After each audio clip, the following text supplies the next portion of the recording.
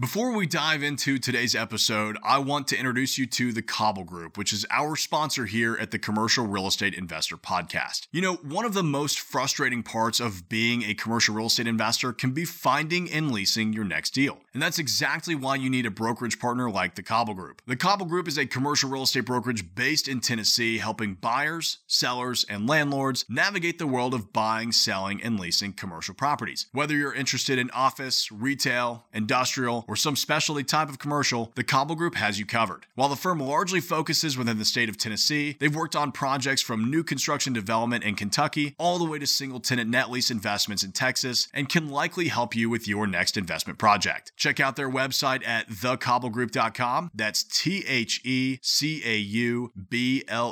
group.com, or reach out directly to the office by email at office@thecobblegroup.com. Now, let's get into today's show.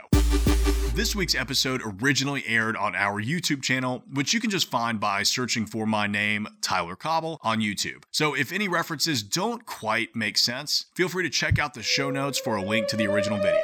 Here we go.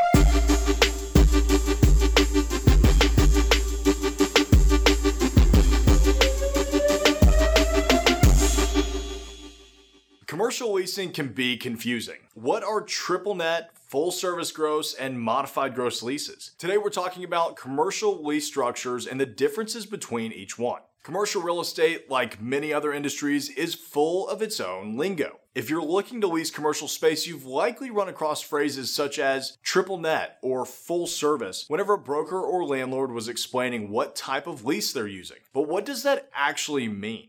And maybe a better question, why are certain lease structures utilized instead of others? Let's dive into what triple net or NNN, full service gross, FSG, and modified gross, MG, mean and the differences between them. Triple net leases. In a triple net lease, the tenant pays the operating expenses for the building. These leases are traditionally found in retail and standalone properties. However, in recent years, the triple net lease structure is also finding its way into office and industrial too. Triple net stands for the three nets in a lease: common area maintenance, property taxes, and building insurance. In these leases, tenants are responsible for paying their proportionate share of these fees in addition to their base rent, utilities, and any maintenance within their premises. Rents for a triple net lease may be quoted as $30 per square foot triple net, with $5 per square foot in pass-throughs. Why are triple net leases used? Why would a tenant sign a triple net lease and accept all of the responsibility for those expenses? Well, more often than not, the structure is actually beneficial to them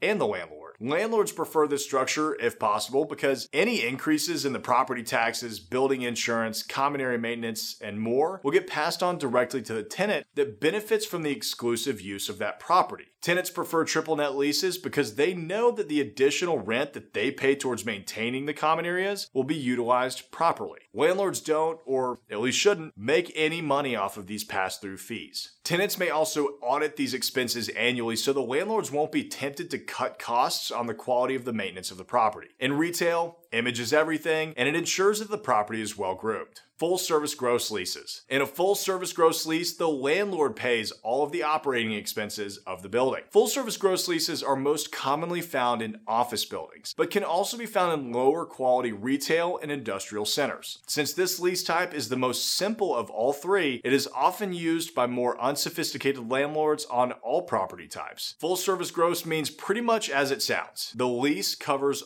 all of the expenses. That means that the tenant pays the landlord one fee, their rent, and the landlord pays any and all expenses on the property, such as the utilities, the common area maintenance, taxes, and insurance, which are the three nets, janitorial, and more. Landlords or their property management company will be responsible for anything and everything that needs to be maintained in the building, which can even include changing light bulbs for tenants. Rents for a full service lease may be quoted as $30 per square foot full service. So why are full service leases used? Well, full service leases are very straightforward and easy for everyone to understand. The tenant is responsible for paying their rent, and the landlord is responsible for all of the expenses and maintenance. So wouldn't tenants prefer this lease structure then? Well, depending on the sophistication of the tenant and the landlord, maybe. Since the landlord is responsible for coordinating maintenance, handling repairs, and restocking supplies, they could take these opportunities to cut costs in order to make more money. Unfortunately, landlords like that are the reason why some buildings fall into disrepair. However, these lease structures can be great for tenants since they are only responsible for paying their rent and can lean on the landlord for everything else. Modified gross leases. In a modified gross lease, the landlord and tenant both pay the operating expenses on the property. Modified gross leases are a hybrid of the triple net and the full service lease structures, and there is no guide as to which responsibilities fall on the landlord or the tenant in this scenario, as it can vary depending on the sophistication of the landlord, the type of business the tenant operates, the style of the property, and more.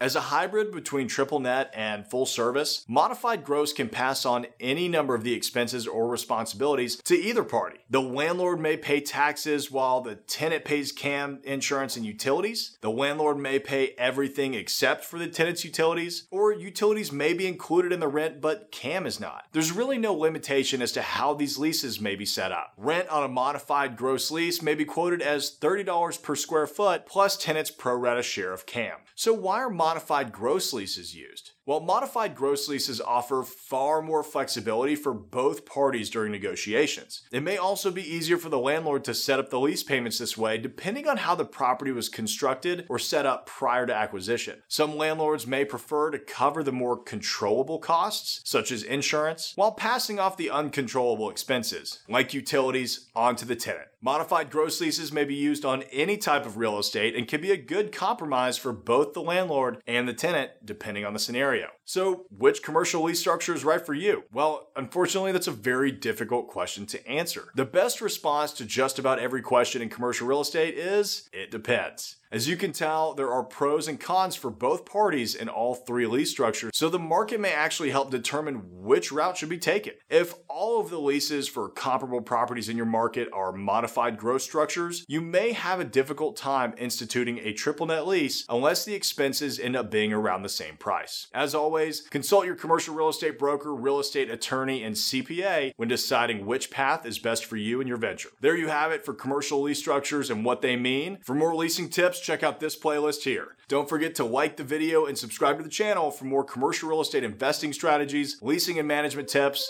market updates, and more.